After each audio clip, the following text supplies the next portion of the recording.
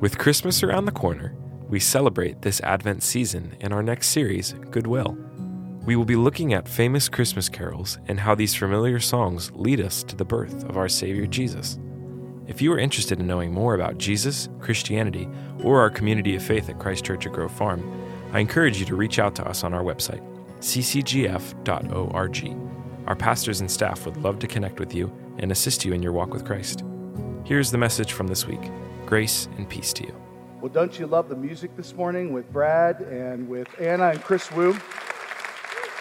Chris, we're really grateful to have you with us. If you don't know, Chris is the premier violinist in the area. No offense to those of you who are violinists, but he's the best. He's incredible, and we're really blessed to have him. He loves Jesus, and he's using his gift to glorify God, and of course, you're enjoying his music on the album.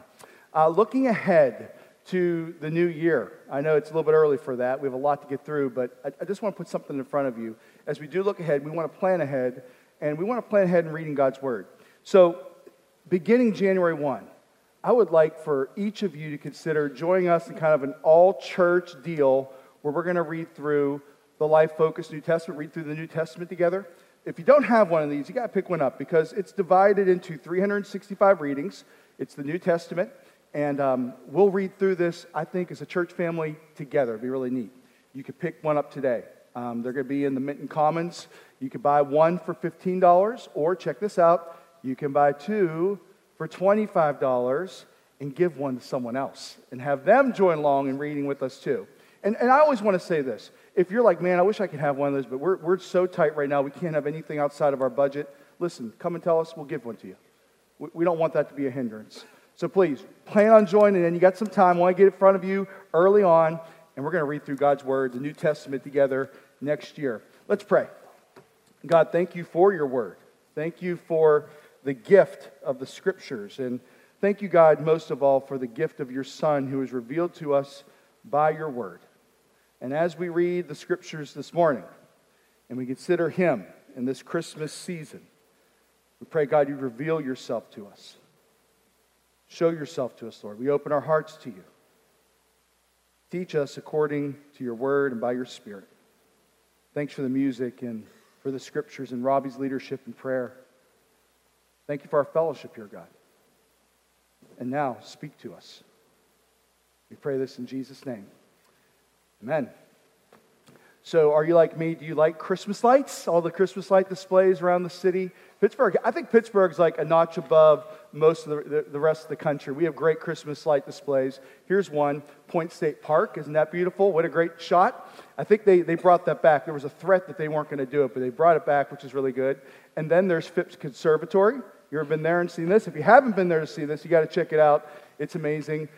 I was driving through my neighborhood just the other day, and I saw a very gaudy Christmas display. I have a picture of it here to show you. I mean, it was unbelievable. Leave that up there for a second. That guy looks familiar to me. I mean, it just... a little over the top, don't you think? Love the Christmas displays. And are you enjoying the Christmas lights in Minton Commons this season? Isn't it great? I mean, so beautiful. A lot of people put work into that and had some vision for it. It's really neat. And I want to tell you, it's all intentional. I mean, there's a lot of lights out there. Thousands and thousands of lights on display. That's not just a decor choice. That's intentional. Because it speaks to something. It speaks to who God is. It speaks to who we are. You know, if you really want to appreciate that display, if you haven't been here at night, come at night. Because when you come here at night, that all just sparkles in front of your eyes. When you show up and you see that star hanging in the carport there where you pull in, it's amazing. You got to see it at night because the darkness makes it really come alive. Speaking of darkness, there are a lot of people, a lot of you, who are discouraged by the darkness in this world. I've talked to you. We've had some conversations about it. And you're discouraged by the darkness of broken homes. You're discouraged by the darkness of politics. You're discouraged by the darkness of our culture.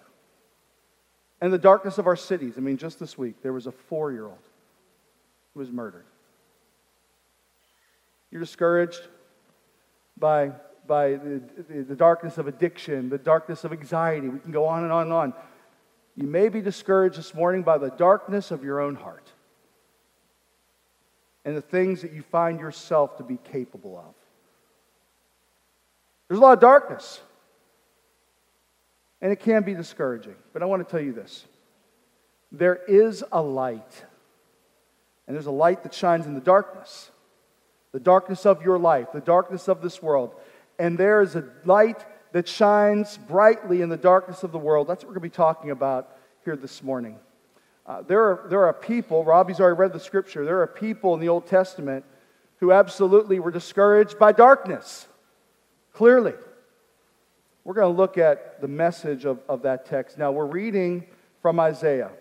And Pastor Ed last week, and also during the Light Tonight, referred to the prophecies in the Old Testament that were fulfilled by Jesus. Over 300 of them. And he gave us that great illustration that just shows the significance of all those prophecies and the improbability of them being fulfilled in one person, Jesus Christ. It's amazing. We're going to look at one of those prophecies this morning from the book of Isaiah. Now, I just want to show you one thing from the book of Isaiah, because I think this is interesting and important. You know, there are some who think, the Bible, it's kind of like, a fairy tale book. And if you struggle with that, if you struggle with the authenticity of God's word or the reliability of it, let me tell you, there's so much evidence that shows us that God's word is absolutely reliable and authentic. In fact, biblical archaeology has made some incredible discoveries. Here's one. Show them this seal. This is the Isaiah seal. This artifact was discovered in 2018, I believe it was. And this is an original seal of the prophet Isaiah, confirming in history there was a real figure, he was significant, and we have some evidence that he existed 2,700 years ago. Isn't that amazing? And so what we're going to hear today is a message that was written to people 2,700 years ago, but it still has meaning for us today, particularly if you're discouraged by the darkness. So let's go to the scriptures here. We're going to look back again at Isaiah chapter 9. We're in the Old Testament. We're going to start with verse 1. Here's what the scripture says. Nevertheless, there will be no more gloom for those who were in distress in the past. He humbled the land of Zebulun and the land of Naphtali. Let's stop there for a second. Let's talk about these two areas because they're important to this message, Zebulun and Naphtali. So let me show you a map here of ancient Israel. Check this out. If you look at, I believe it's Numbers 2 and 3. Numbers 2 and 3, those are the places we're talking about. Zebulun and Naphtali. These are part of the northern kingdom of Israel. Later on, they would become what you know as Samaria. Okay, so these are parts of the ancient, kingdom of Israel. Now, these two areas, the scripture tells us, were humbled. Here's what the scripture says. And I think this is interesting. It says, in the past, he humbled the land of Zebulun and the land of Naphtali. That's significant. What was hard for them at that time was actually done not outside of God's purview, but within it. You see, God humbled them. That's really interesting. Here's how we know he humbled them. We know this from the history books. The Bible doesn't mention this guy's name, but we know this happened. There was the Assyrian conquest. This is 735 BC, thereabouts. The Assyrian conquest. And there was a guy, kind of like a Joseph Stalin-like figure. Okay, his name was Tiglath-Pileser. And this man led forces that drove through the heart of those territories, Zebulun and Naphtali. Decimated and destroyed cities. And as a result of that, the people there were taken into captivity. So these were awful times. You think some of the times now we're having are rough? Listen, let me tell you about 735 BC in the northern kingdom. It was awful. And I can only imagine that those people were discouraged by the darkness of the world. They were probably wondering, hey, where's the goodwill? Where's the goodwill of God? I think it's important to mention this. It says that he humbled the land of Zebulun and the land of Naphtali. And I I really struggled with that this week. It's like, man, that's pretty heavy. What took place in their days that was really difficult didn't happen outside of God's sovereignty. And so it leads me to this conclusion, and I think this is important to say. God will humble us. He actually does this out of His mercy. He actually does this because He loves His people. God will humble us. He will humble a people who are materialistic. He will humble a people who are violent. He will humble a perverse people. God will humble a selfish people. It's the reality. And what we're talking about here is the darkness. We're going to talk about the darkness. We're going to talk about the light. We're going to talk about you. But right now we're talking about the darkness, and the truth of the matter is God will humble us. And the people who were humbled in these days, well, resulted in what the Scripture describes as gloom and distress. It says there will be no more gloom for those who were in distress. You see, those people living in that area were experiencing gloom and distress. Some of you are like, yeah, I'm feeling that right now in this sermon too, Pastor Craig. Thanks a lot for all the gloom and distress. We'll get to the light, I promise you.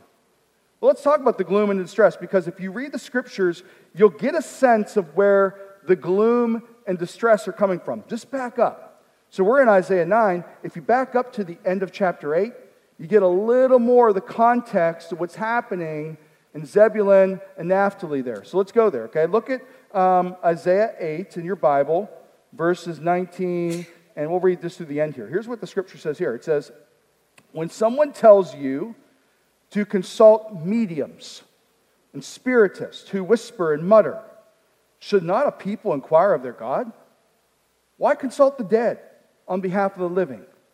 Consult God's instruction and the testimony of warning. If anyone does not speak according to this word, they have no light of dawn. Distressed and hungry, they will roam through the land. When they are famished, they will become enraged, and looking upward will curse their king and their God.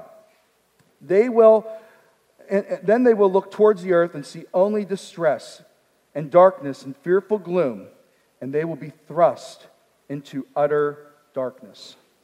So what you get there a sense of is what's happening to this people who have been so humbled and are so distressed, that they are following the conventional wisdom of the day. And here's what the conventional wisdom of the day was. When you find yourself in trouble and you don't know what to do, and there are bigger questions than you have answers for, you can consult mediums and spiritists. In other words, you can cry out to dear departed Aunt Ethel and see if she can help you from the realm of the dead. That's what was going on here. The people were being tempted or being drawn into, when they found themselves in difficult times and they found themselves overwhelmed by the darkness, of actually turning to more darkness, basically. You know, it's no different than people who get into astrology and that kind of stuff. Look, that has no answers, no light in that.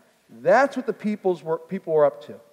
And it kind of reminds me of the present day, because we have people in our current culture who will tell us to do everything except for turn to the Lord.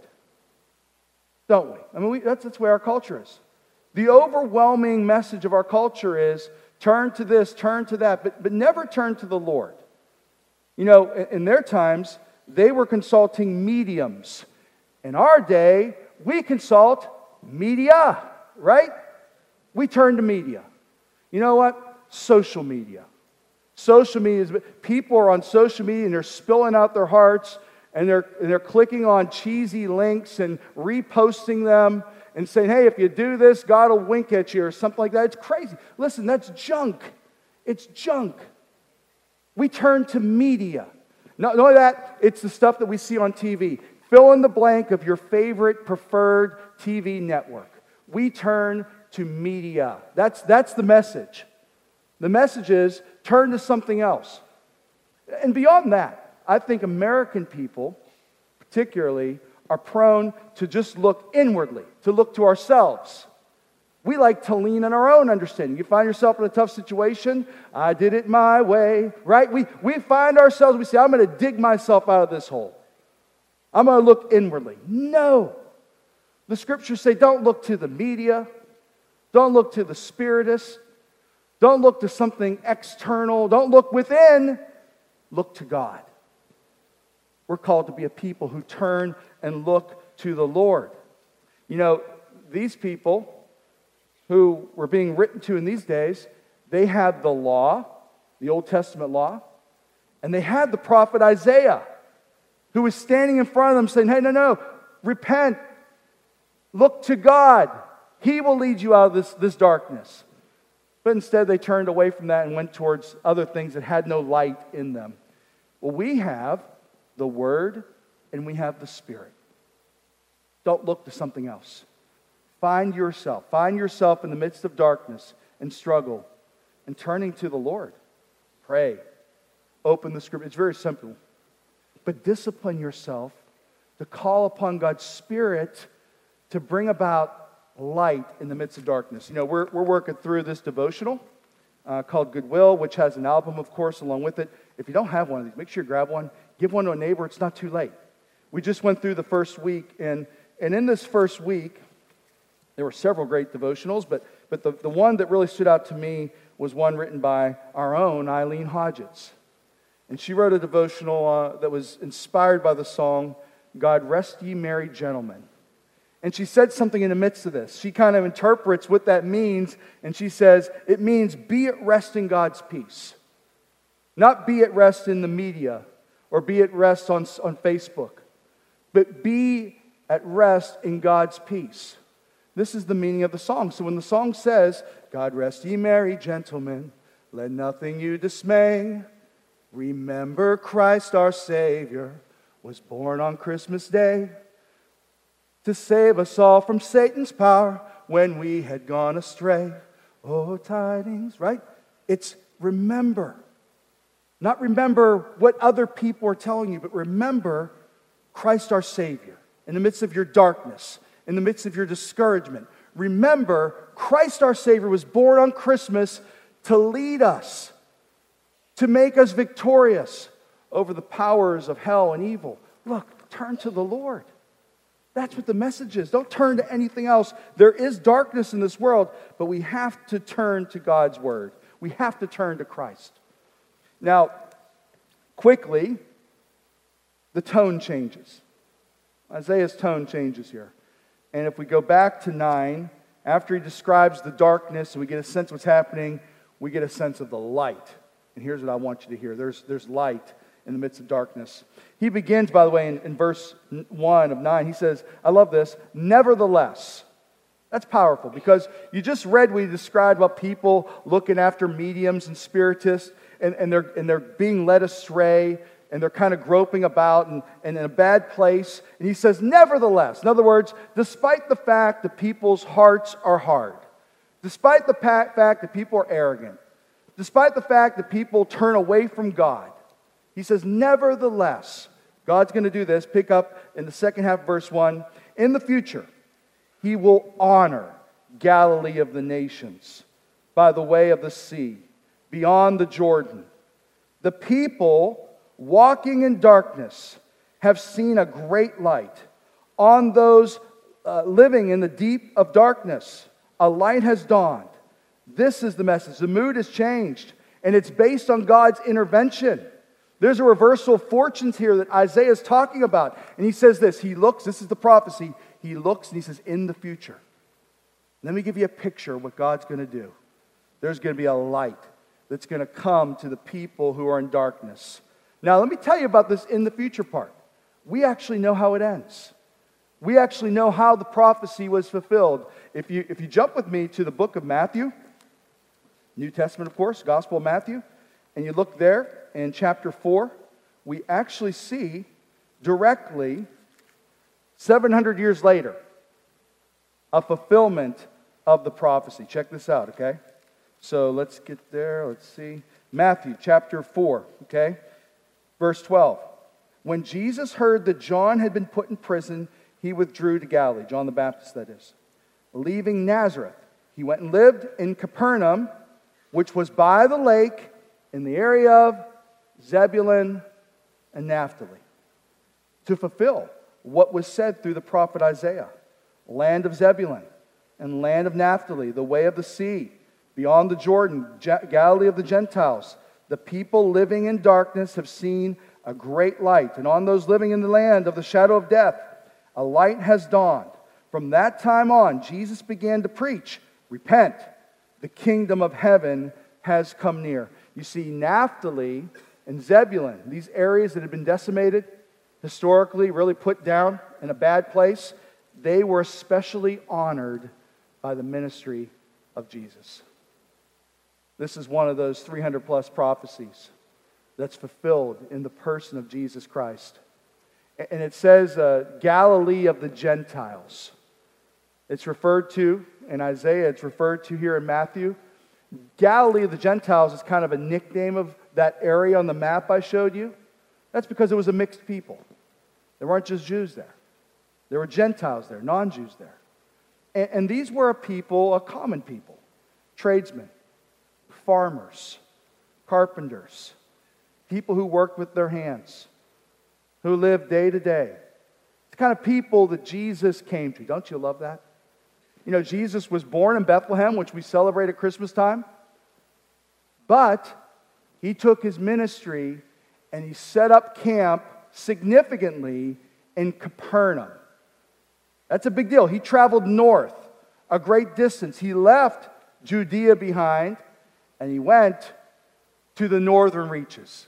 He went to the land that had been known as Zebulun and Naphtali, and there he ministered in powerful ways. In fact, Capernaum in that area is called Jesus' own city.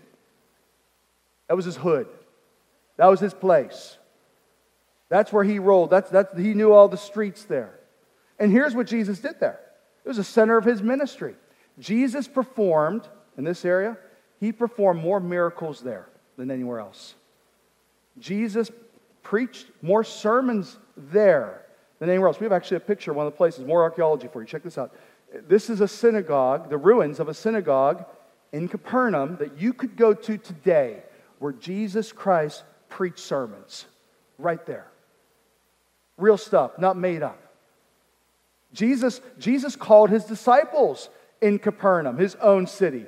He called Peter and Andrew there. He called James and John there.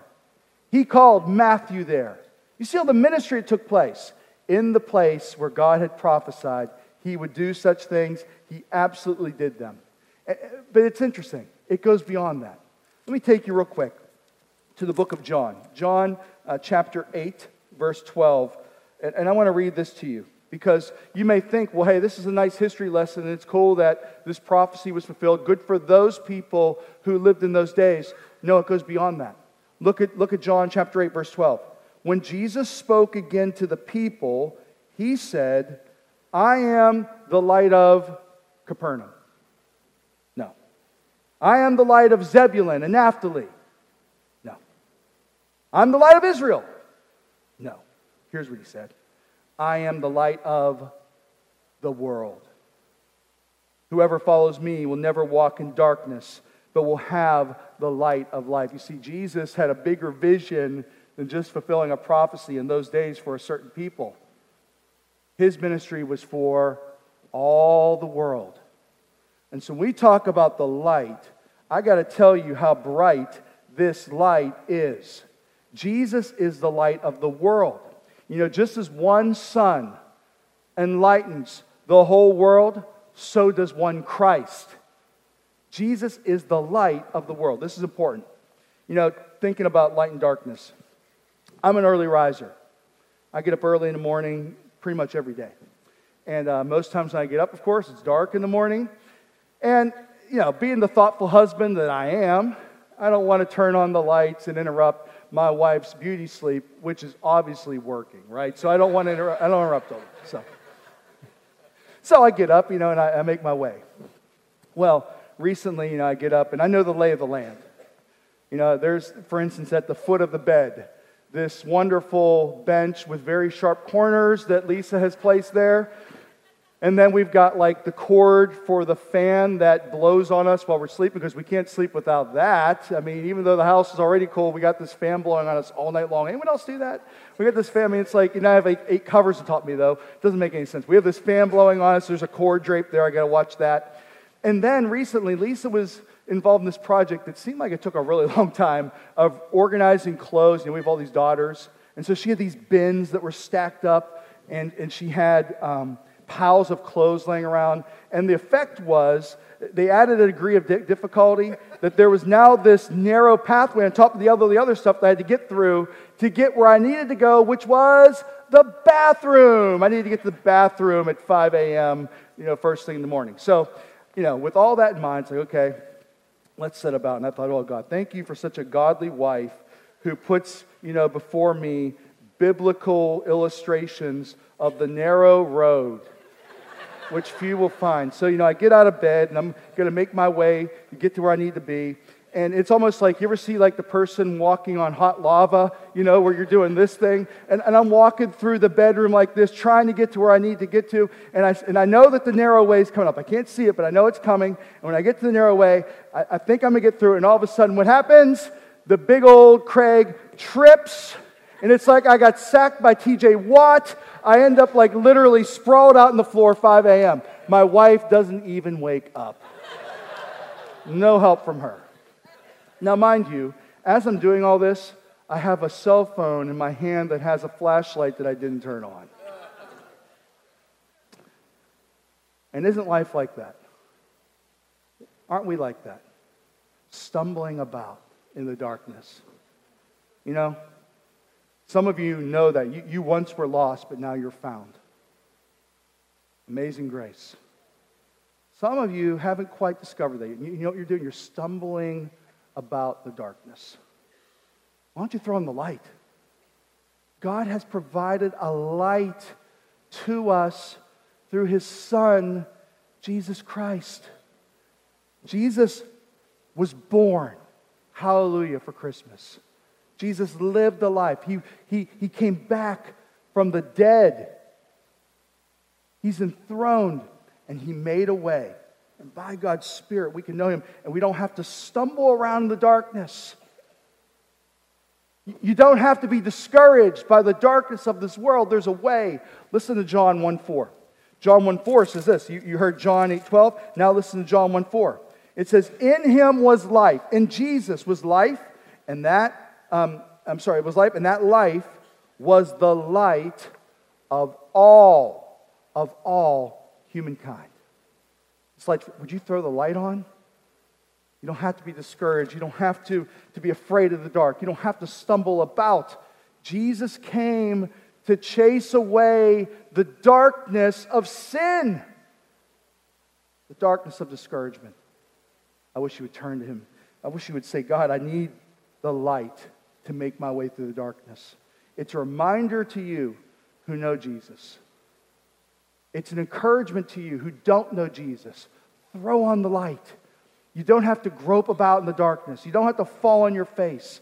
There is a way through the night. Speaking of the night, we had a wonderful weekend here at Christ Church. Urban Impact puts on this incredible Christmas pageant that Robbie was telling you about every year. If you didn't see it, you got to put it on your calendar for next year. It's amazing. And we have some pictures of it. I want to show you some more. It's spectacular. The artistry, the elegance, the beauty, the kids themselves, all the leaders poured in. You should have heard the jazz band. Just unbelievable. I mean, this place was filled, standing room only. It was amazing. And this deal is called Light the Night. And that's not just a catchy name that rhymes. It's called Light the Night because it's meant to send a message about what Urban Impact is a part of. Because there's darkness in this world. In that part of the city, and in any part of the city really, there's the darkness of poverty. There's the darkness of fatherlessness. There's the darkness of being under-resourced. We can go on and on and on. And here's what the message is. Hey, the light of Jesus Christ in the people of God is way bigger than all of that. The idea is that the light will shine in the night, in the darkness. You see it? It's powerful. So when you sit back and you watch this, you don't just see a show, you see a demonstration of God's light in this world that will never, ever be overcome. This darkness will never, ever be drowned out by the darkness of this world, this light of Jesus Christ. It will never be. You know that song, O Holy Night? There was a devotional on that this week as well. And O Holy Night is one of my personal favorites. I think the combination of the music and the words and the drama of that song, man, it just like gets you right here, doesn't it? Tears, it's powerful. And the words go like this, if I can find it. The words are, O holy night, the stars are brightly shining. It is the night of our dear Savior's birth.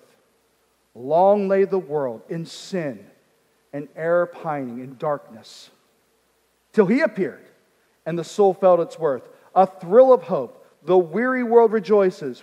Why? For yonder breaks a new and glorious morn. A light, that's who Jesus is, coming up on the horizon. The song paints a picture for us of the great light of Christ in the midst of the darkness. But then there's this second verse.